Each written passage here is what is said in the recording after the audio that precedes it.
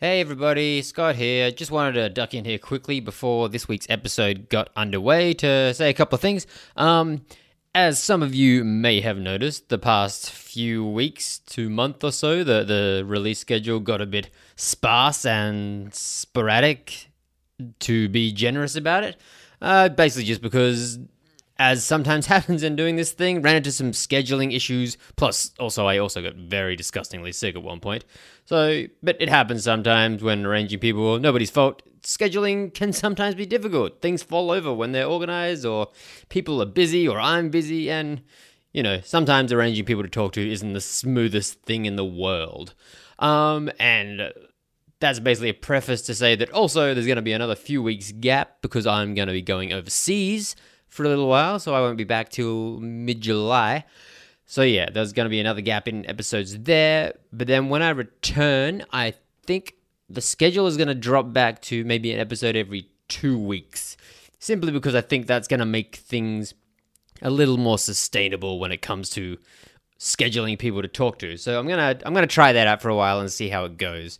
So hopefully you don't miss me too much in the next month, and then hopefully you're not all too horribly saddened by the reducing schedule, but fingers crossed it'll at least lead to slightly more consistency, because I would much rather have a little bit of consistency going on rather than just like dropping off the face of the earth every once in a while. Anyways, that's all I wanted to raise with you guys, and now let's actually get to the episode and cross to myself live in the studio.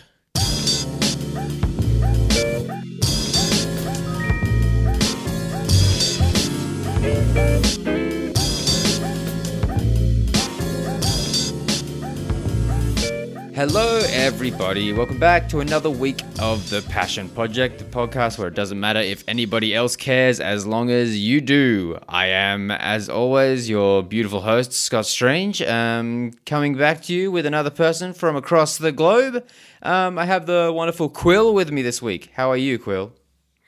Oh, I'm doing fantastic. Well, that is fantastic to hear. Thank you very much for joining me. Thank you. Thank you for having me. It's my pleasure. I kind of rely on having people, so you're doing me a favor, basically. Oh, goodness, yes. So what are you here to talk about with me this week? What is your passion? So I am here to talk about book to film adaptations. So this is a very common thing, obviously. It is. You've all seen a film adaptation of a book.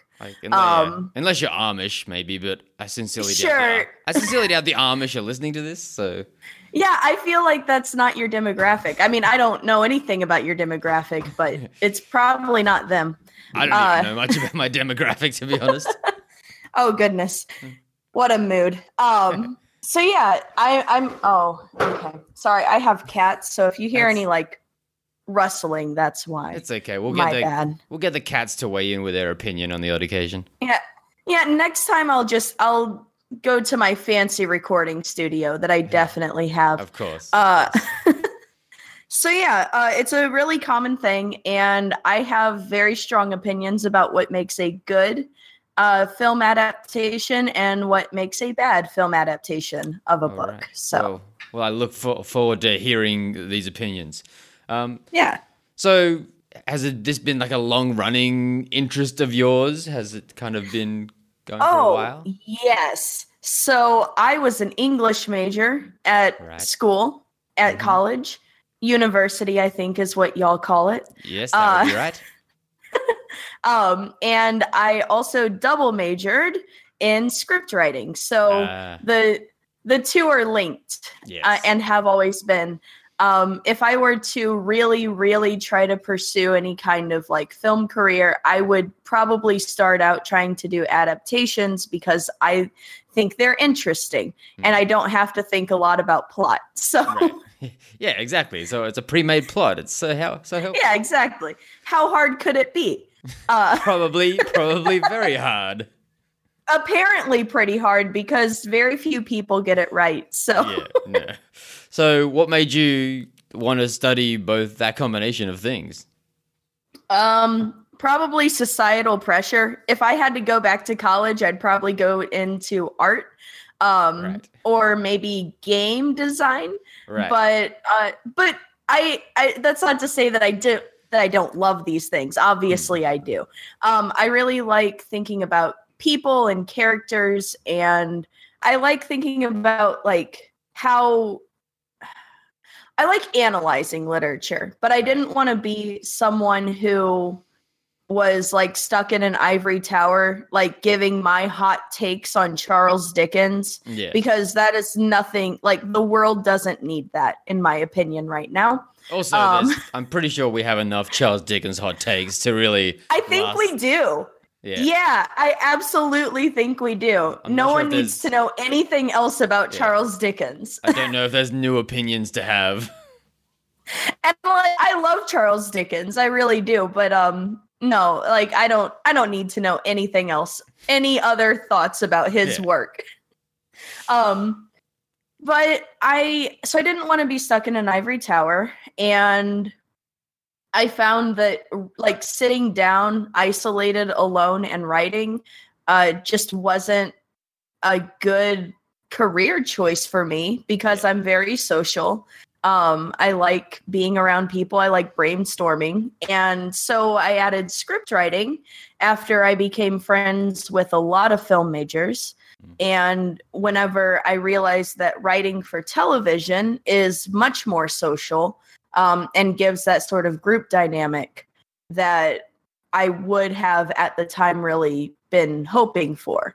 I have since reevaluated my strengths and have come to the conclusion that probably I shouldn't do it at all anyway, but it's not like completely off the table. So, Wow, what made you come to that conclusion? Just growing up. Like, I just don't think that anyone at the age of 18 should be making career choices for themselves. No. I definitely always felt that way when I had my meetings with my guidance counselor at the age of 17, where they've been like, what do you want to go and study? I'm like, I don't know. I'm a fucking idiot. I should not be making... I don't know. I don't trust myself to make decisions about my lunch currently. Why should I make decisions about my life? Right, exactly. It's like, what are you asking me? You're asking me to pay a lot of money to go do a thing that I don't even know that I want to do? Well, I did it, so it's... I'm legally not allowed to do a lot of things right now, but you still want me to make drastic life choices. All right, cool. Yeah. Anyway, so that's basically my origin story. Wow, so dark and intense. I know, right? It's a tragic backstory. It sets you up for a great story in the future then. Oh, for sure. Okay.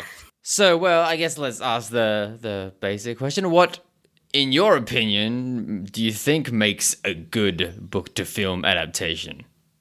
Okay, so I would say, so my absolute favorite adaptation has been for years is the movie Holes. I don't know if you've ever read Holes. I've not read the book or seen the movie, so... Well, this will be an exciting ride then. Yes. Holes is a great movie, and it's a great book. I think that a good adaptation is one that doesn't necessarily give you every single plot point that the book has to offer, because that's unrealistic. Yeah. And that's what most people... Oh, go on. I was saying, like, a lot of the time, unless you want, like, a 7-hour movie, kind of impossible. Right. Yeah, you really can't. Like, unless you're going to make the new, like, Lord of the Rings. Yeah. And even that doesn't have everything in it, even the extended version. So, unless you talk about The Hobbit, in which case it has actually 7 times more than the book had. It has too much, and that's another terrible adaptation, but I don't want to talk about it yet. But yeah, so I think that a good adaptation is not necessarily one that gives you every single plot point the way that most people think book nerds are mad about. But it gives you a sense of the world. Like, it keeps the spirit of the world alive. And I think that's the most important thing that an adaptation can do. So the new series of unfortunate events, series that's out on Netflix. That one's a very good adaptation, in my opinion. And I love a series of unfortunate events books. Right. Because they do change a few things. They don't have like a small infant sword fighting with her teeth, for example. Which is, I don't know, which is kind of a disappointment, but oh well. Right. I mean, that's kind of upsetting, but I get it, I guess. Yeah, I know from experience that it's very hard to train a sword fighting teeth baby. Oh, for sure. And whenever you're on such a low budget, like you can't even do like the good CGI for it. So yeah. I'm glad they changed it. But yeah, so that's the sort of thing that is like, it encapsulates the tone of the book, and also that the characters remain true to themselves. So those are probably like, I mean, of course, there's a lot more that goes into it in terms of like directing and set design and music choices. All of that, of course, goes into it. But if we're talking about the pure writing of the thing, it really has to capture the same sort of magic that reading the book captures. Yeah. So basically, it's I guess to some extent it's not necessarily overly definable, but it's like if you read the book and then you watch the movie, it's just a feeling you would get to a certain extent. Yeah, and I mean, I have examples tucked away in my brain for a wider audience than just like people who have read Holes. Yeah. But we can tease it out for a little while if you'd like. Keep everyone on the edge of their seats. Yeah, exactly. Who knows what's going to come next? It's so exciting. What am I going to talk about? Everyone's on the edge of their seats. But okay, so what's so specifically good about Holes then, if this is kind of like your favorite? Yeah, so Holes is a good book to adapt. So that's the first thing, is not every book really should be adapted, as much as everybody is sad to hear that. And a lot of the books that they try to adapt are things like, well, like Game of Thrones, for example. They're doing a pretty good job as far as like, I've never read the book, so I can't make any real opinion on adaptations. But they're at least going about it the right way, where like with those big sort of epic fantasy books, I think that a television series works better because you have more time to draw things out and all of that. Yeah. So with Holes, though, Holes is just it's like a little book. I read it in 4th grade, so that gives you like an idea of the reading level. Yeah. But it's a self-contained story that is visually interesting and is like kind of goofy, but still compelling. So they chose the right book to begin with. Yeah. Then after that, they made another very good choice, which was they got the writer of the book to act as the lead scriptwriter for the movie. Yeah. Which, he knows his material better than anyone. And if he makes any changes to the material, then... Yeah, it automatically kind of shuts the people up who would complain straight away. Yeah, who'd be like, that's not canon. It's like, well... It is now. I mean, technically, it is now, yeah. So that's the kind of...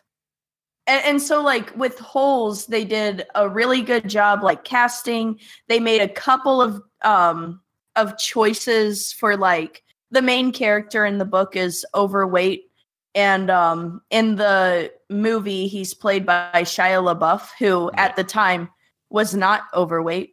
And a few people had some things to say about it, but they had good reasons for it. Like they had to film in like a really hot desert, for example. Yeah. And they were like worried about overheating, and like also in the book, Stanley, the main character, is supposed to lose a lot of weight in a short amount of time. Right. And they didn't want to do that to a child. Yeah. So it made sense. Not every child actor is Christian Bale losing weight. Fucking Christian Bale. Like, Not everyone can be the machinist, okay? Yeah. Like they couldn't get Christian Bale in like a CGI child suit. Oh, but can you imagine if they did? That'd be great. It would. more movies require Christian Bale in a child CGI suit. Honestly, I watched the Little Women adaptation. I've never read that book either, but I watched the film version of Little Women, and Christian Bale is in it as like one of the main dudes that they hang out with. And that formed my crush on Christian Bale for a good part of my life. So it wasn't American Psycho that formed your crush? No, I watched American Psycho because of my crush. And then you I was had like, a lot of Christian Bale naked with a chainsaw. Yes, please. I suddenly have a new fetish. Yes. Okay. Well, I guess for a basic anyway, we should probably go over, just give us a basic outline of what Holes is actually about. Yeah, that's a good idea. Wow. Sorry. So Holes is a story about Stanley Yelnats, who is a kid who is accused of stealing some very, very expensive shoes from like a donation auction. So it's like if Michael Jordan put an auction on to help like homeless kids, right, and was selling a pair of like really expensive, really nice Jordans. Right. That was sort of the setup. So he's he's accused of stealing these shoes, even though he didn't actually do it. And he is sent to a correctional facility in the middle of like a completely dried up lake. Right. And the idea is that boys, what are they called? Delinquent boys. Summer camp, essentially, where they have to dig holes. I want to say it's like 5 feet deep and 5 feet across every day until, the story is that it's supposed to build character and, that they're not really digging holes for any reason. Yeah. The reality is, they're, without the boys knowing it, the camp counselors, the people who run the camp, they're trying to find like a buried treasure. Right.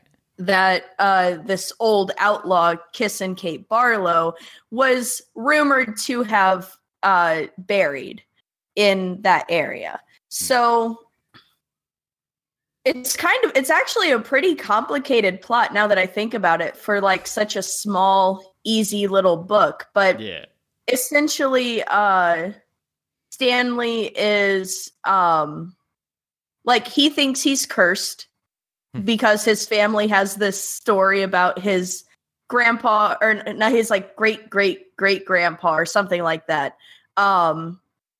getting cursed. I don't want to go into the details of all of that because it's kind of spoilery, and hey, maybe you want to watch Holes or something.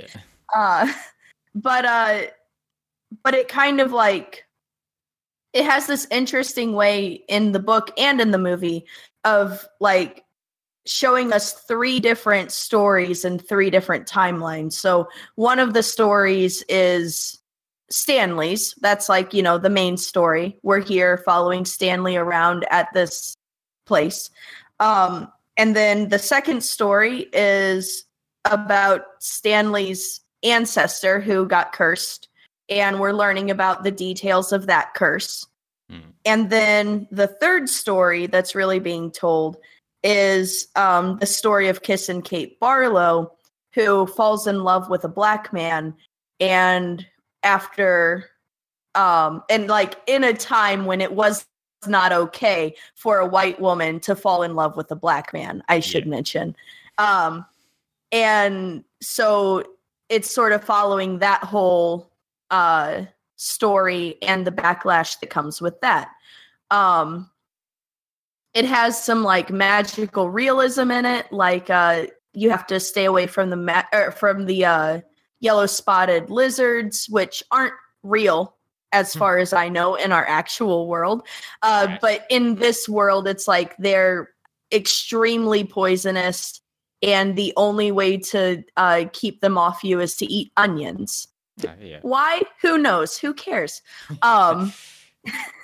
So anyway, that's like the very, very basic bare bones, like without getting into too many like scenes or anything like that, or characters. That's the general gist of it all. So Yeah. So any other questions about that? So does the adaptation, the film adaptation, basically follow the same story? Did it make any drastic changes or anything like that? There are a couple of changes that it makes that are like worth mentioning. One of them is you kind of like, as a sort of background, you get more time with Stanley's family. So like you see them interact a lot more than you do in the book. You get more of a resolution of what actually happens at the very, very end.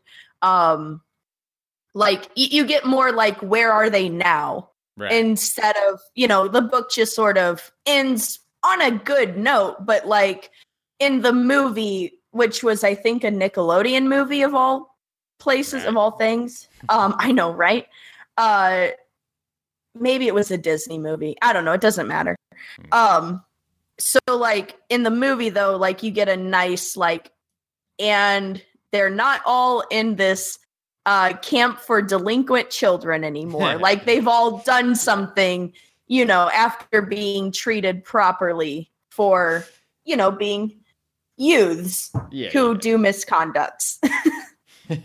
Well, yeah, I guess that, that sounds about right. They give you the slightly, they give you the slightly happier ending. They do. And I mean, and it's not that those things weren't kind of implied in the book, but they weren't explicitly said. So it's nice to have like official closure. Yeah. And movies are much more, especially which I imagine is a movie that's probably aimed at a young audience. So they're definitely more inclined to make that much more explicit. It's to be like, look, everything's fine, guys. Oh, absolutely. Yeah. So, and that's one of the reasons why I said that Holes was such a good book, though, to choose, because there weren't many changes to make. Like, whenever you look at the plot structure of Holes, it's really ironclad. Yeah. Everything makes perfect sense. Adding or taking away from it, like, too much would have just sort of confused the entire plot. And there's no point in that. I think that the biggest difference aside from that is they add scenes where instead of characters in the book telling you about something that happened, you see it happen. Yeah. So instead of someone telling the story of Kiss and Kate Barlow, we see the story of Kiss and Kate Barlow. Which is obviously one of the probably the primary benefit of an adaptation is the fact that what is a giant chunk of like pages of words can often be pretty simply conveyed with a much shorter like visual representation. Oh, absolutely, yeah. And it really like that's like the benefit of doing these adaptations, and it's just good screenwriting. So exactly. Show don't tell. It's if anyone has like had any kind of writing related education, they would have heard show don't tell like till their ears bled, basically. Oh, absolutely. Yeah. So do you think? Because I guess obviously there's been a large, especially like in recent times with things like Harry Potter and stuff like that, there's been a lot of young adult stuff gets adapted to film. Yes. And do you think, obviously there's a big money-making thing involved in it because everyone's chasing those Harry Potter dollars. But do you think a lot of it comes down to them? They can be better adapted because often young adult novels and stuff are a bit less complicated in their plots? Well, see, I actually hate the Harry Potter movies a lot. Fun fact, I used to have a Harry Potter podcast. We don't really do it anymore, but if you want to check it out, sorry, can I plug this old dead podcast? Sure, go for your life. It's a dead podcast, so like it's not competition. It's called Wizard to Wizard, and my friend Kit and I go through, like, we just talk about bullshit about Harry Potter. Right. Because we really loved Harry Potter. We still love Harry Potter a lot. But J.K. Rowling is really disappointing, and we're both trans and gay, and it's just hard. Yeah, like on that note the other day, like randomly out of nowhere while I was cooking my dinner, I was kind of thinking about the whole thing about how, Dumbledore is allegedly gay. And I have so many opinions. And how, and just how, like, that doesn't really count as any kind of gay representation in your books if the only way people know that is if you said it after the fact. Oh, it absolutely does not. It's like gay people shouldn't have their representation told to them through headlines in articles. They should just be shown. It should just be explicit. Yeah, it's like wanting the applause for having a gay character without actually having a gay character, basically. Without actually doing any of the work for it. I have a lot of opinions about gay characters in Harry Potter, but we really can't, because I'll go off on a huge rant. That's a whole different thing. And that's a whole different. By gay characters, I think you mean the distinct lack of them. Yes, that is what I mean. And also like the distinct erasure of fans. Like fans have decided that certain characters are gay because we can do that. Yeah, that's what fans do. That's what fan fiction is. That's what fans do. And I mean, like, I'm going to sit here and yell about Remus Lupin being bisexual for the rest of my life. Yeah. But that doesn't change that there's really, aside from just like things that are sort of mentioned in the books, like there's no proof that he's any kind of gay. Like, if Remus Lupin and Sirius Black did not have sex at one time in their life, I'll eat all of my hats. Right, absolutely. Yeah, no, that's absolutely true. And but the fact that J.K. Rowling like did this huge backlash about Wolfstar whenever the 5th book came out, she was like, no, they're not gay, and then like hastily gave Remus a girlfriend and was like, look, he's not gay, he's with this he's with this girl who's like 11 years younger than him. Isn't that all right? She's a lot like Sirius. Weird. we created Lady Sirius. Right, except better. Kind of. I like Sirius. It doesn't matter. Who cares? The point is that I have a lot of opinions about Harry Potter, and I do love the series deeply, and I hate the movie adaptations a lot. Hey, well, we're already here. Let's get into it. So why do you hate the movie adaptations? Okay, so first off, should not have been movies. Definitely should have been like a multi-season like TV series. Granted, this was the early 2000s, so it wasn't in fact, it was not common at all for them to do that.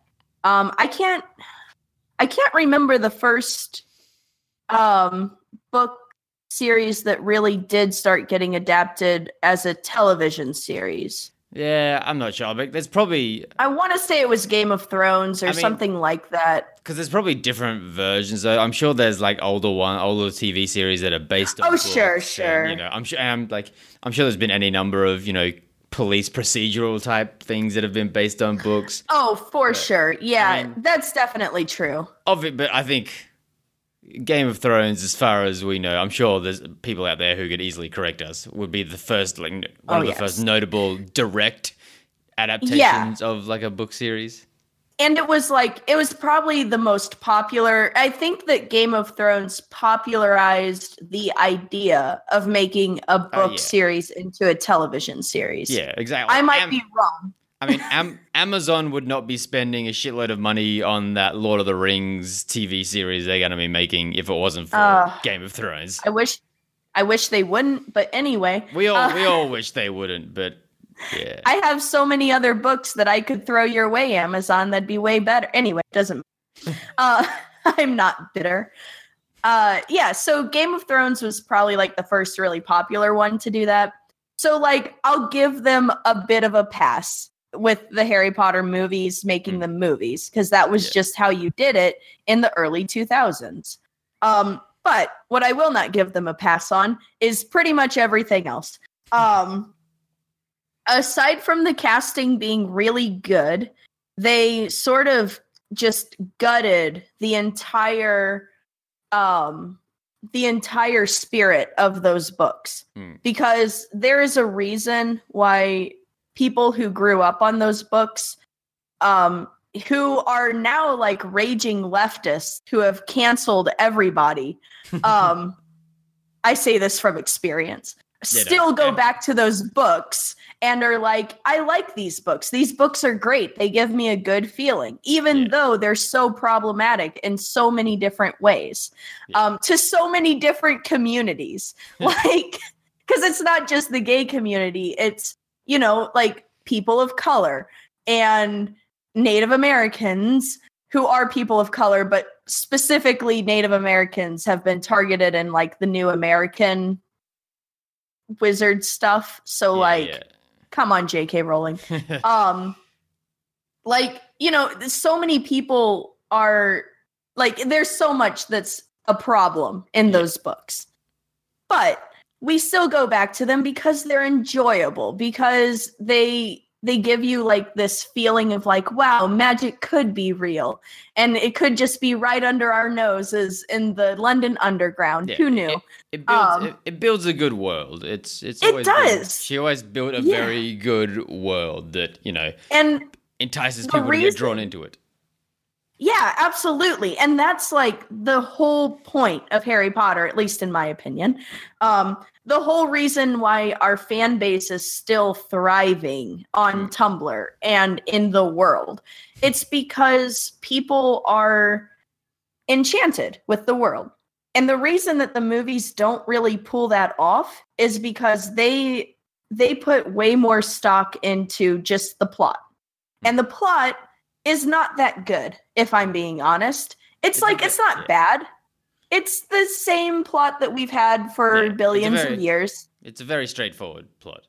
It is. It's like, here's an evil snake-looking man, and he's trying to kill you. Our standard white boy main character. Like, he's your 3-act Joseph Campbell's hero's journey.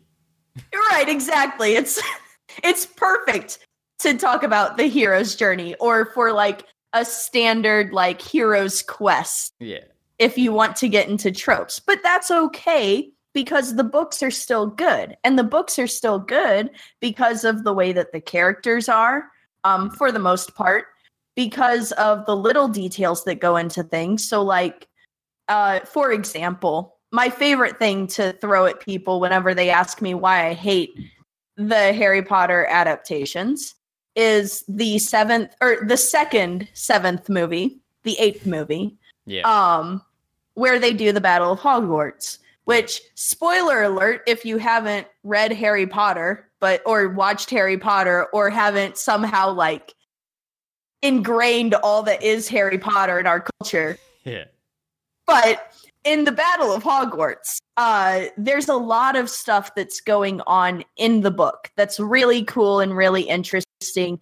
And you kind of see a lot of the magic that's been withheld from us for all of the other books. So like, you know, you have like giants coming in, like the idea that there are alliances between like magical creatures and you know, wizards. That's a huge thing. I think centaurs come and help, even though they've been like extremely neutral on the whole thing for the entire series. Professor Sprout drops mandrakes on like as like little sound bombs on Death Eaters. And that's so like cute and clever. And it's like everybody has their purpose. Everybody has like their thing that they do. Everybody gets like, their moment. yeah, everybody gets like their moment. And, you know, like, I feel like if you split the seventh book into two movies, you can, and if you're as big budget as Harry Potter is, you can take the time and you can do that. But what we get from Harry Potter, the movie, is basically like different colored lightning shooting out of their wands. Yeah. Pretty consistently. I think that the earlier movies did a better job. Like, you know, in the Chamber of Secrets, you still have Ron barfing up slugs. You get to see Hermione turn into a cat girl, which is funny. And there's like, still like be still a bunch of furries' hearts at that moment. Yeah, for real. Come on, guys. She's 12. But yeah, like you get a lot of that like fun and goofy, or like the what is it? The third movie? Yeah, The Prisoner of Azkaban. I literally watched it last night. Still hate that movie for other reasons. Mostly because I love the Marauders and they just destroyed the Marauders in those movies, but I'm over it. I don't think you're over it at all. I'm over it. They're still doing like interesting little detail things, like the guy who's sitting in the leaky cauldron stirring his tea with magic and reading A Brief History of the Universe, like that sort of stuff. That's the kind of stuff that we, as people who love that world, really like. We latch on to the little details, and that's sort of the whole point. Yeah. I think it becomes also because if you notice, like obviously the first two books, the first two movies are the most faithful, adaptations of the books in the absolutely movie series, and that's it's also a thing because obviously the first two books were a lot smaller, and the longer it went on, the books got much bigger. Sure, and I can give them a little bit of leeway for like leaving certain things out. Like I don't get mad necessarily that they left certain things out.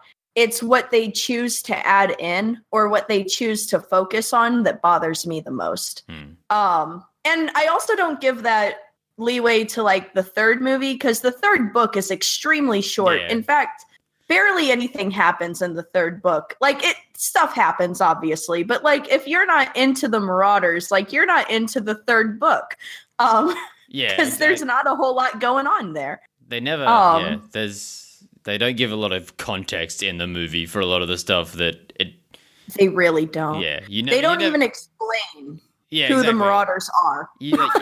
Exactly, the Marauders map is like a big thing, but they don't actually like tell you that the map was actually created by like Harry's dad and Remus. No one's here like, hey Remus, like no one takes a minute to be like Remus. So how do you know how do you know it's a map? Like, what are you?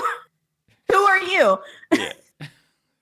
So like, that's a sort of little thing that like doesn't seem like it's a big deal, but it is a big deal, especially when in like the fifth movie, they start calling Sirius Padfoot.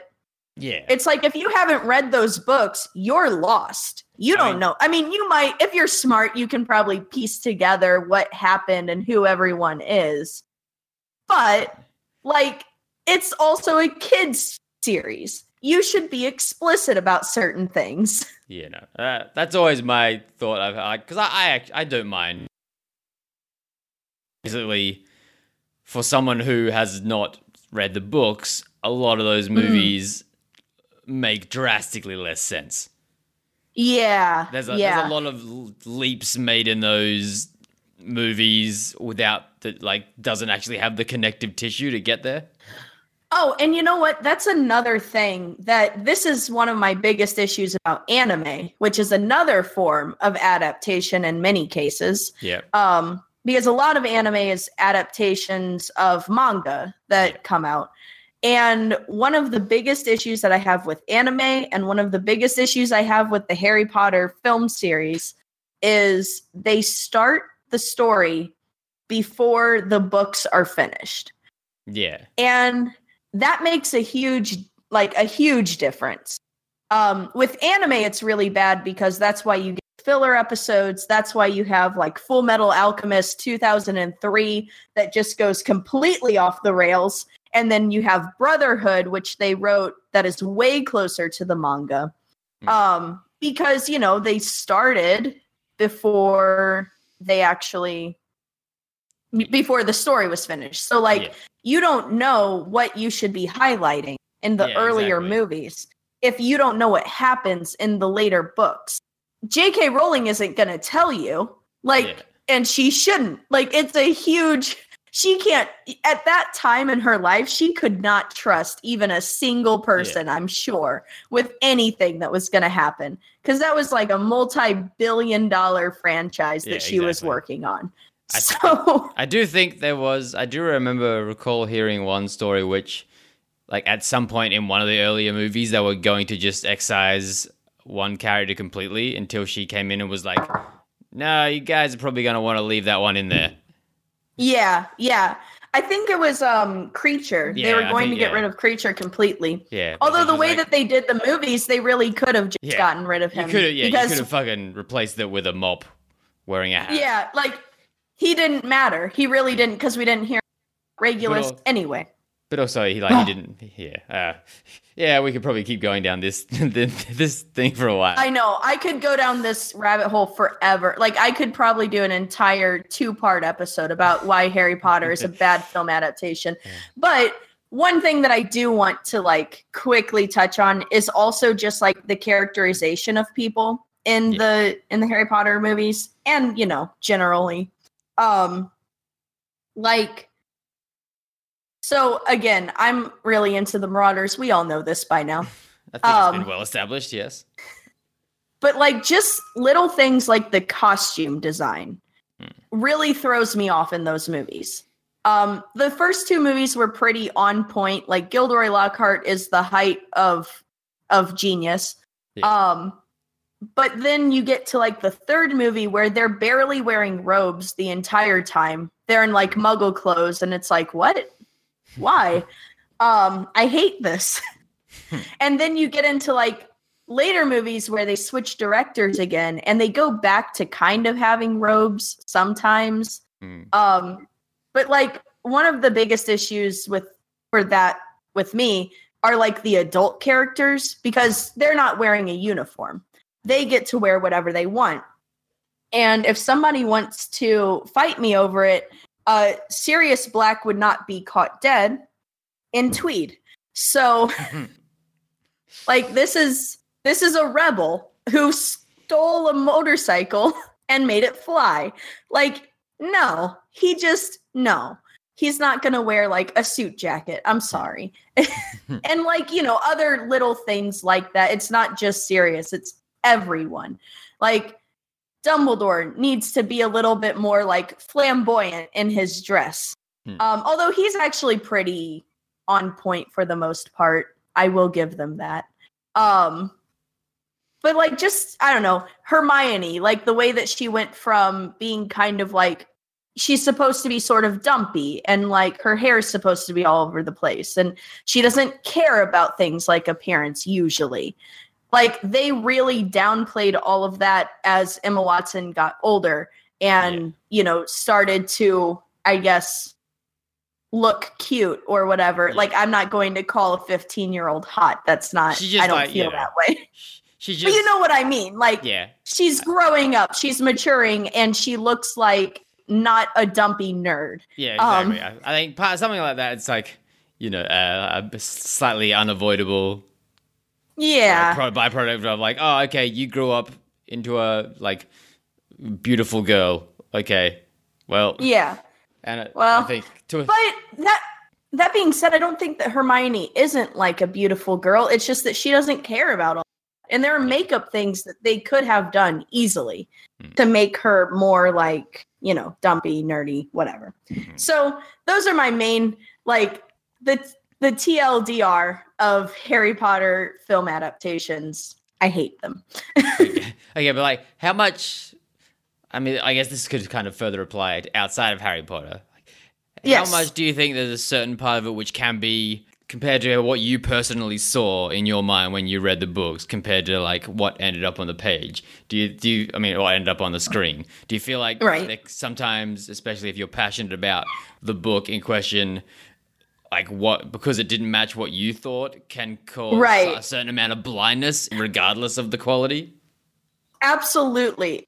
And I mean, I'm sure that I am not above this because I know that I probably do this as well. I think everybody does. Everyone's a little bit biased. And they always will be. Unless you're the one who's writing it, like, you're not going to think it's perfect. Yeah. Probably ever. Although I come pretty close to a couple things. But I think that whenever I formed my opinions about the Harry Potter movies, I was hanging out with a lot of film majors at the time. And they have a lot of opinions that do not match mine from like a filmmaking point of view. Yeah. And I'm like, okay, maybe, sure. I disagree, but sure, maybe. And so whenever I was formulating my thoughts and opinions about the Harry Potter series at that time, the ones that I now have today, I put a lot of I tried to really objectively into okay, what's just good writing and what's bad writing? Because for me, it all comes down to a good story. You can have the most beautiful, most on point set design and filmography for a film. But if it doesn't have a good story, or if it's not creating the world that you want to be immersed in, then it's not going to be good. There's a early 2000s film adaptation of a series of unfortunate events. I don't know if you remember that. Jim Carrey was in it. Jim Carrey, it's the one with Jim Carrey, Jude Law. Yeah. Yeah, exactly. So that is a terrible adaptation of those books. But set wise, in terms of set design, costume design, casting, really good. They did everything in terms of filmmaking totally right. But they messed with the story too much. But that being said, there are things that whenever they make changes, you just sort of have to accept that they're making changes. No single book to film adaptation is going to be 100% faithful. It's just right, because books and movies are different things, and changes need to be made. Absolutely, and they should be made. And if you're doing an adaptation correctly, the changes that you make are only going to add to the book, to the plot. They're not going to take away from the plot. You're not going to miss the things that they changed because the things that they changed needed to be changed. It's another way to edit a story down and make it more succinct. Yeah.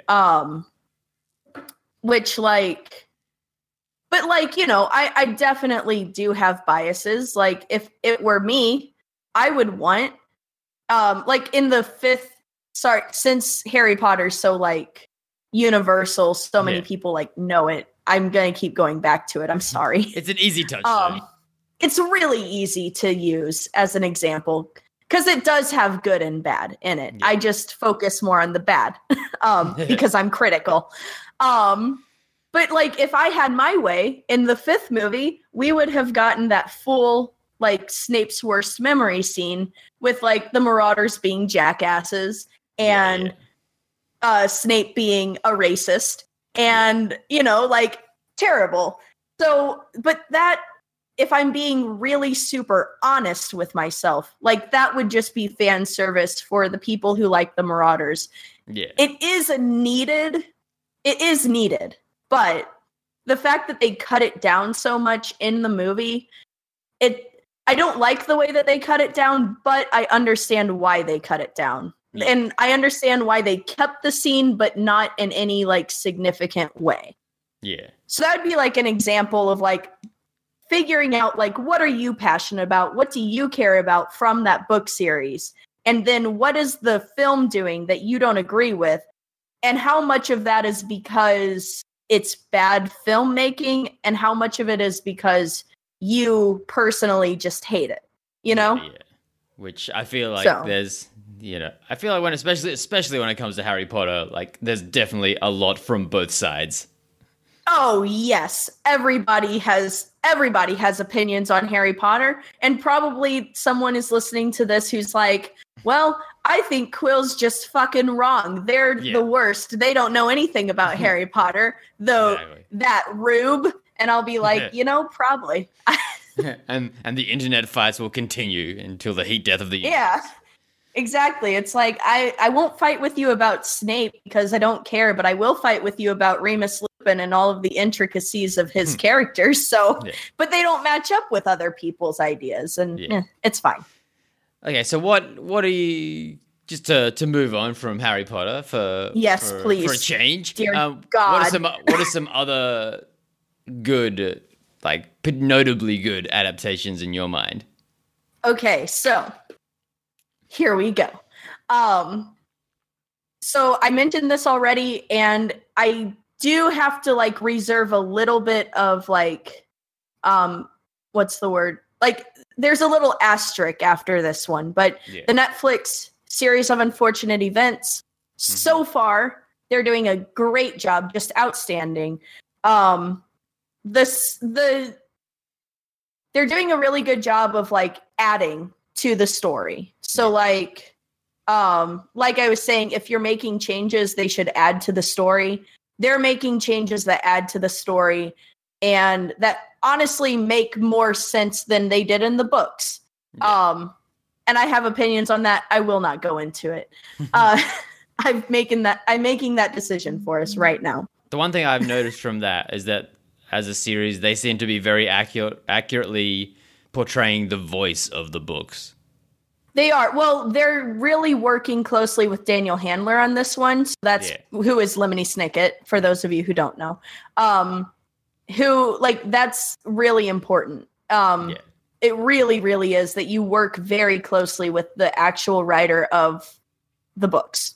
So if you can, I mean, obviously if they're dead, you can't do that. But like, it's important. And I'm pretty sure that he's writing for it as well a little bit. So I don't know. So that's a really good one so far. I would recommend that one. If you haven't read the series of Unfortunate Events books, I mean, I recommend them, but honestly, for the first 4 books, it's kind of boring, and you could really just watch the first season of the Netflix, and you woun't miss anything. So that's a pretty ringing endorsement from me. There's, I would say that it's been a while since I've read and compared these two, but I remember distinctly thinking that the first Hunger Games movie was really, really good. The way that they like sort of framed it as like a sort of like a sports center. It moved in between like following Katniss as like, the people watching her versus like watching it as if you were part of the Capitol and you were like watching the Hunger Games with commentary. Like I thought that was really clever. They pulled off the shaky camera thing that became really popular around that time that became annoying for some people. But it worked for that particular adaptation. I would say that, let's see, what else did I really like a lot? There's some really good BBC adaptations of Dickens's works. So there's a really good adaptation of David Copperfield that definitely does not go through everything that is touched on in that book. But it is a very, very good adaptation for what they were, for the time limit they were under. The Lord of the Rings trilogy, not the Hobbit. The Hobbit is a trash fire. The Hobbit is really bad. But the trilogy is really, really good. Bad. Also, the trilogy is really good. Casting on point, I think, that one, I think. Oh, you were saying? I was gonna say, I think that one's a good thing of like, because a lot of, I mean, I've never read the Lord of the Rings books, but I also know that like a lot of changes were made within the Lord of the Rings trilogy. Like there's characters are completely excised. A huge amount. Characters are like folded into one character. Like there's a lot of changes, but that one But that's kind of what makes the Lord of the Rings hard to read. Like J.R.R. Tolkien had a huge hard-on for all like his world, which is great, and I'm happy for him. But like, I don't want to read about Tom Bombadil loving his wife. Like, I really don't care. Yeah. I'm sorry. I think that's a very smart adaptation. Whereas it is. The Hobbit is the absolute inverse of that, where they took everything and blew it out into extreme proportions and added like all like most of the additions, like Silmarillion and yeah, like the additions were not weird. Yeah, they weren't for telling a good story. They were for like they just seemed like very movie additions, and they're very okay. So The Hobbit it's interesting because they're directed by the same guy, Peter Jackson, and I think the biggest difference is the Lord of the Rings trilogy was like his brain baby. Like this was one of his passion projects. He wanted to do this. They came to him with like, you should do The Hobbit. Everyone kept pestering him about doing The Hobbit.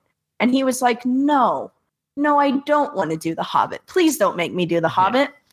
And they made him do The Hobbit.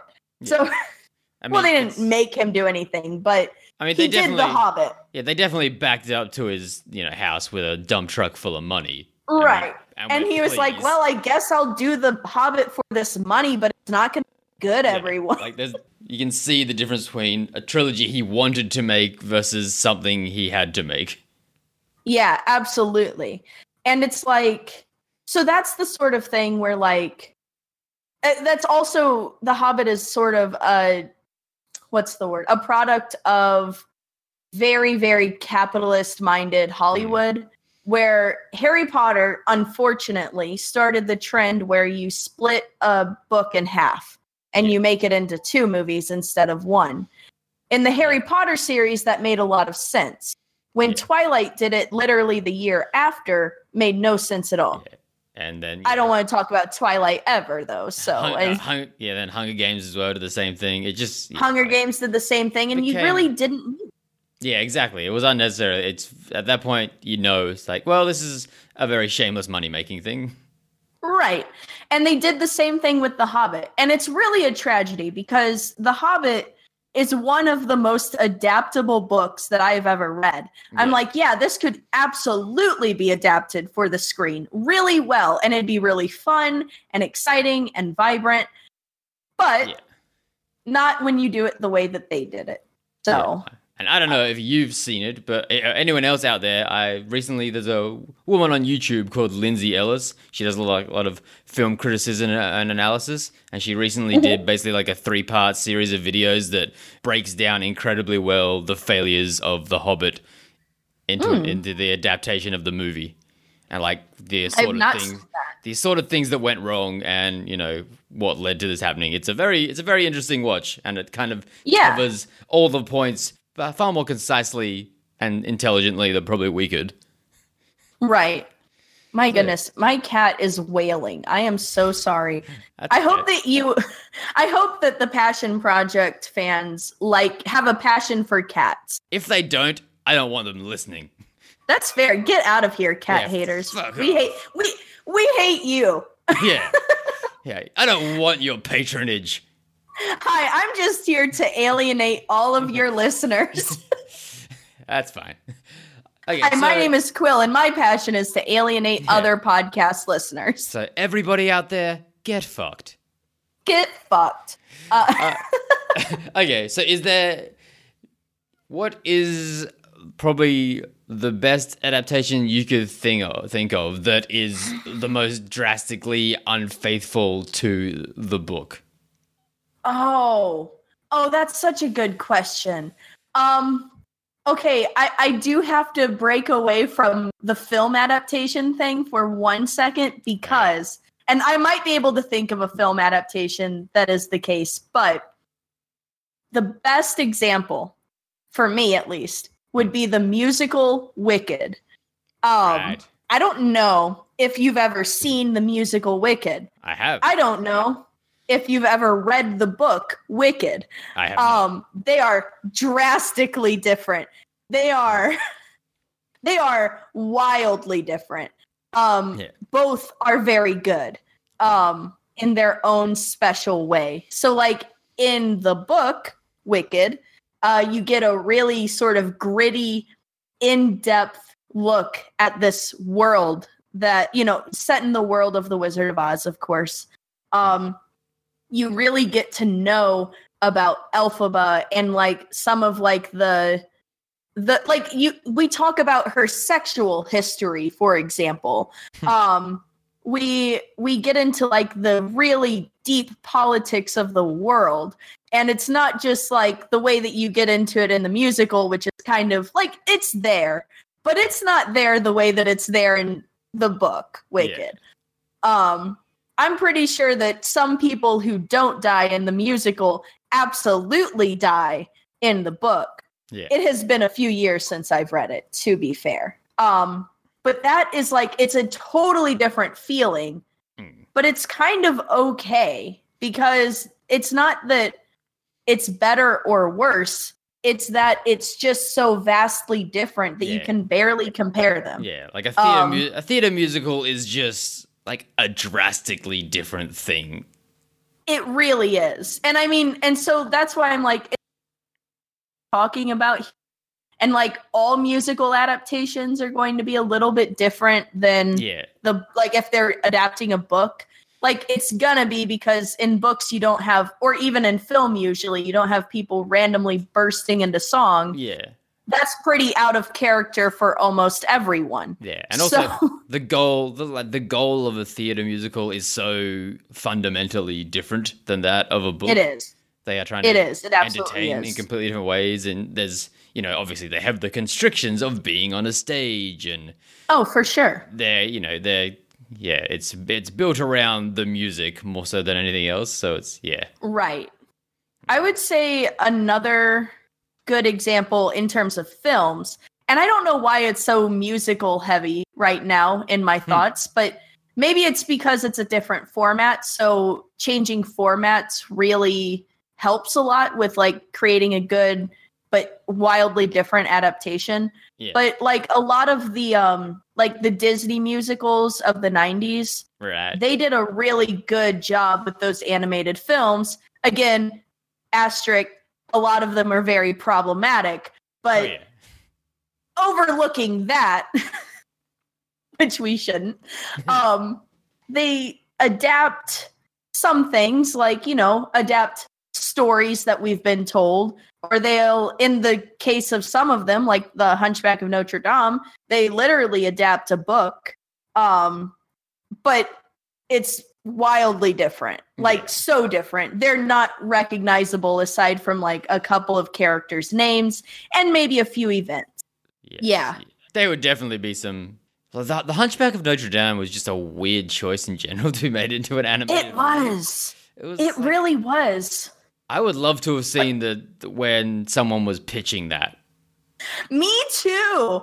Like, there are a lot of movies, like the Lord of the Rings movies. I want to be in the room of the people who made the decision to greenlight that, because before that, Peter Jackson was basically a nobody. Yeah, he was like, I'm just really passionate about this series, and they were like, okay, well, you haven't done much, and he's like, but it's gonna be great. And they're like, well, who are you thinking? He's like, I'm gonna cast a bunch of no-name actors except for Ian McKellen. He's gonna be like the only one you know.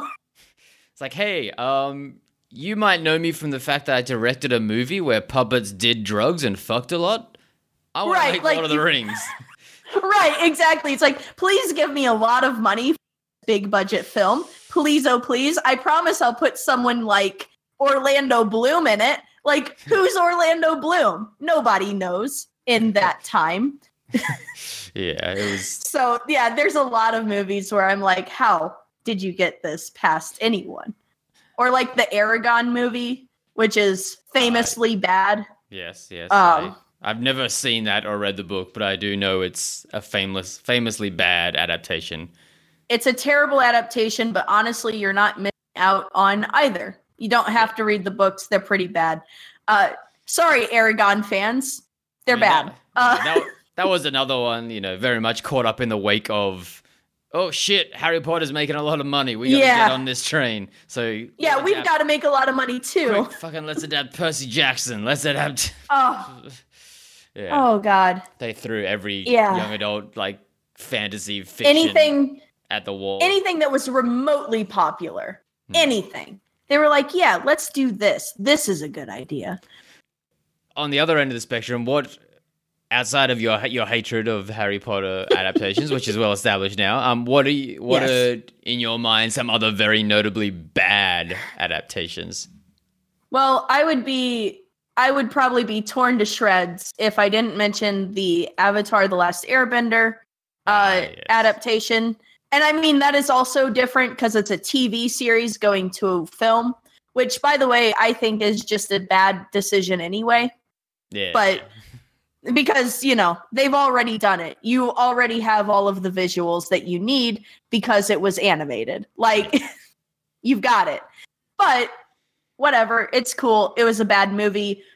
Most notably because of all of the whitewashing they did, how they made the bad guys brown, and it's just like, what are you doing, M. Night Shyamalan? What? Yeah. And also, the way that they do bending in it is just like really lackluster.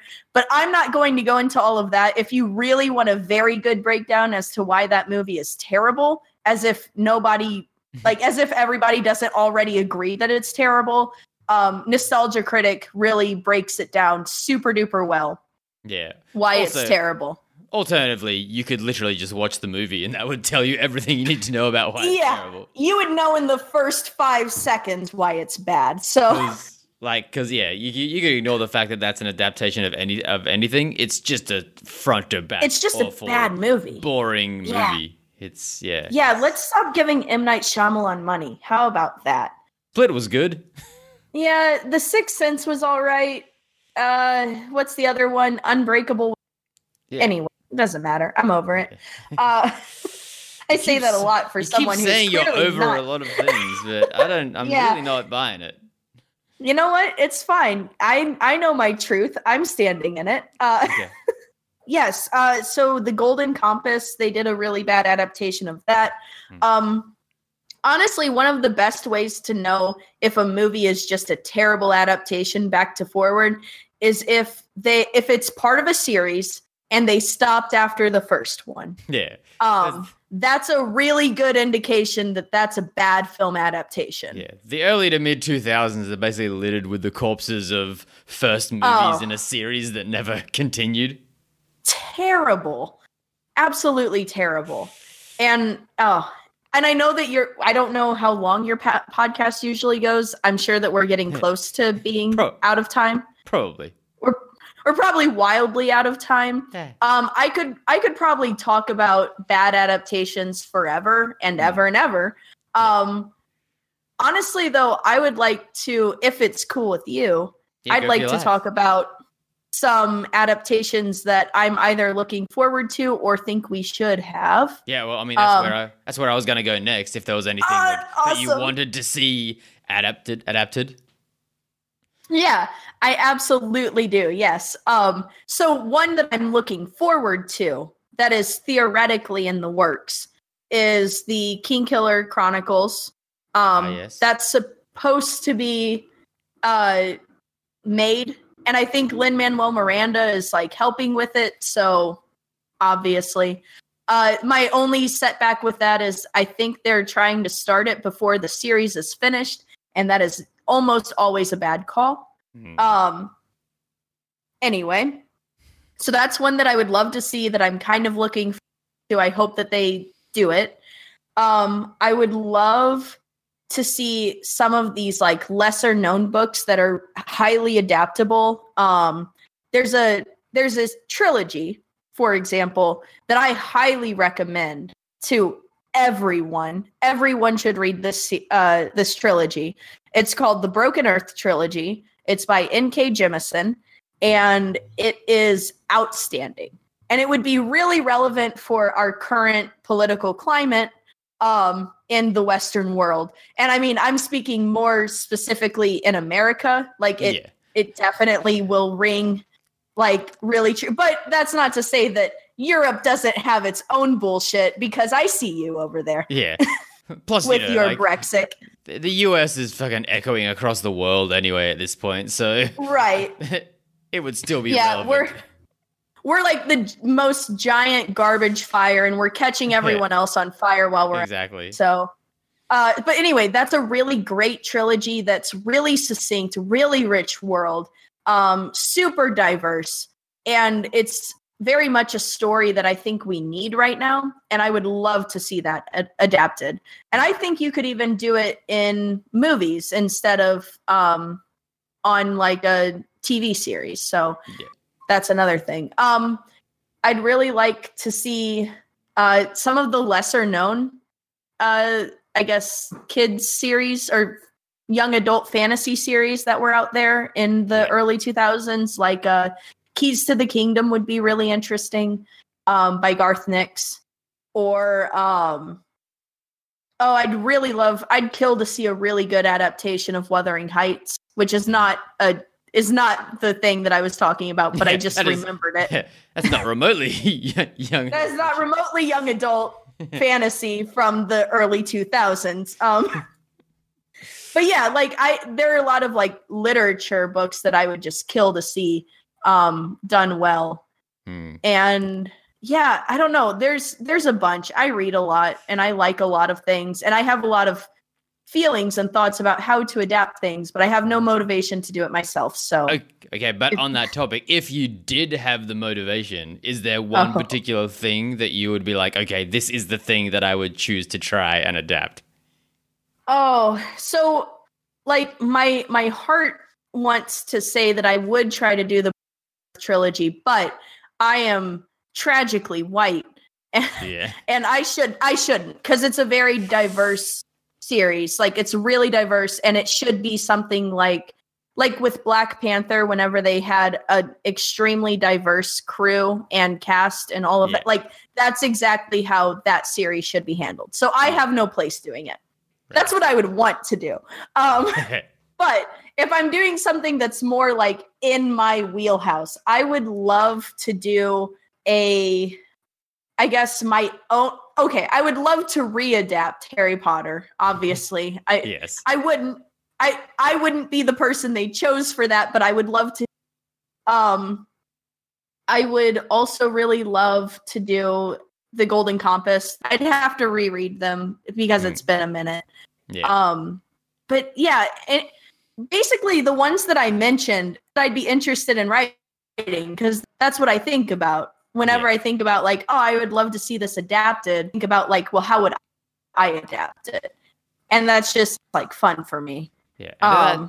Does that put you said you read a lot. Does that kind of put you in a mindset, like when you read a book, does your brain sort of start drifting down the thing of like, if this did get adapted into a movie, what would it be like?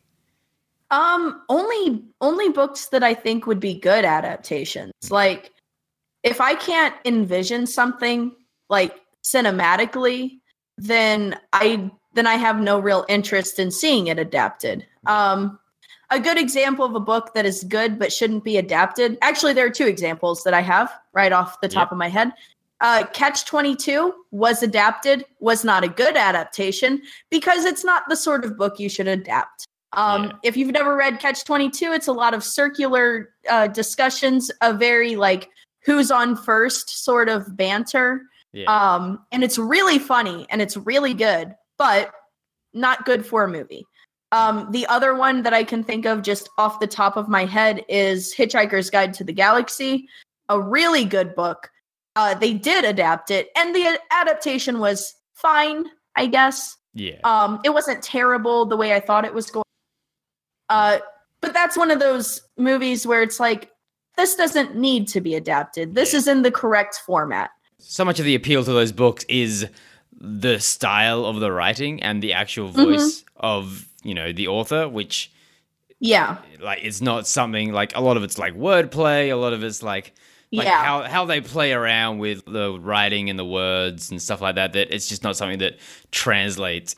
Hitchhiker's Guide to the Galaxy is it's not a particularly great plot overall, but No, it's a very it's well really written. cerebral. Yeah, it's very well written. So if you're boiling it down to a story, you lose what is actually unique about that as a book. That's the thing. It's like if it doesn't have like a good set plot, it's going to be difficult to adapt, which is why the film is okay, like because they gave it more of a plot. They gave you more structure.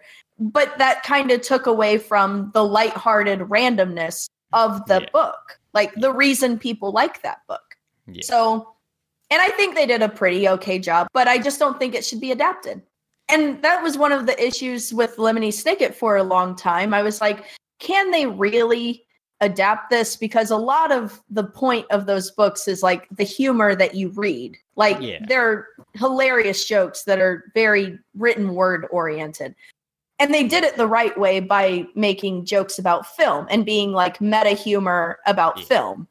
And just straight up having Lemony Snicket there, basically. Right. Like there to write with them. Yeah. Yeah. That was the best decision they made. Was like literally putting him in there, reading, like just narrating lengthy things that are basically like narrating text from the book, more or less. Oh, absolutely. And that's perfect. Like you have to have Lemony Snicket as a movies or in those books, whatever, because he's like there's a whole subplot with him in that book. Like it's the underlying plot that if you're not paying attention, you're not going to get. Yeah. Which is why I like those books so much, because you get two plots. 2 plots for the price of 1. Exactly. Thanks, Lemony Snicket. such a financial deal maker. He really cut us a break. Yeah, so that's like, I have so much that I could talk about, but I know you don't want your podcast to go on for that long. We could, but we should probably wrap it up now. We could have. I definitely think so. Yeah, this is a good point. Next time we should have gone more specific. We could just go I do want to ask you, what book would you like adapted? I'm interested. Oh, what book would I like adapted? Actually, there was a book called John Dies at the End, which they made. Oh yeah. They made a movie out of, and honestly, the movie was not a particularly good adaptation of the book. But that's kind of one of those things where like I don't think that book actually works well to be adapted. However, the sequel, This Book Is Full of Spiders, I think works much better as like a book and a story, which I still don't necessarily know if it could be made into a good movie, but I'd be interested to see someone have a go at making that into a movie. Sure. I think it would at least be an interesting attempt and would at least be possible to make it into more of an actual movie than it was John Dies at the End. Oh, absolutely. So I've never read either of those books or seen the movies, but I've heard good things about both, actually. It would definitely be like you could make it into a very weird, schlocky genre horror movie. Oh, yes. I love it. Yeah. Just like throw like a David Cronenberg or someone making something like that, and you could have an excellently weird movie in my mind. Oh, yeah, absolutely. I totally see that. There you go. Well, I think let's wrap it up now. Let's bring it to an end. Let's actually wrap it up. Hopefully someone will go forth and adapt this podcast into a movie, and then we can come back and complain how they did it terribly. Yeah, absolutely. If you're casting me, I recommend who do I recommend? What was I going to say? Terry? What's his name? Terry? Oh my God. Terry Crews?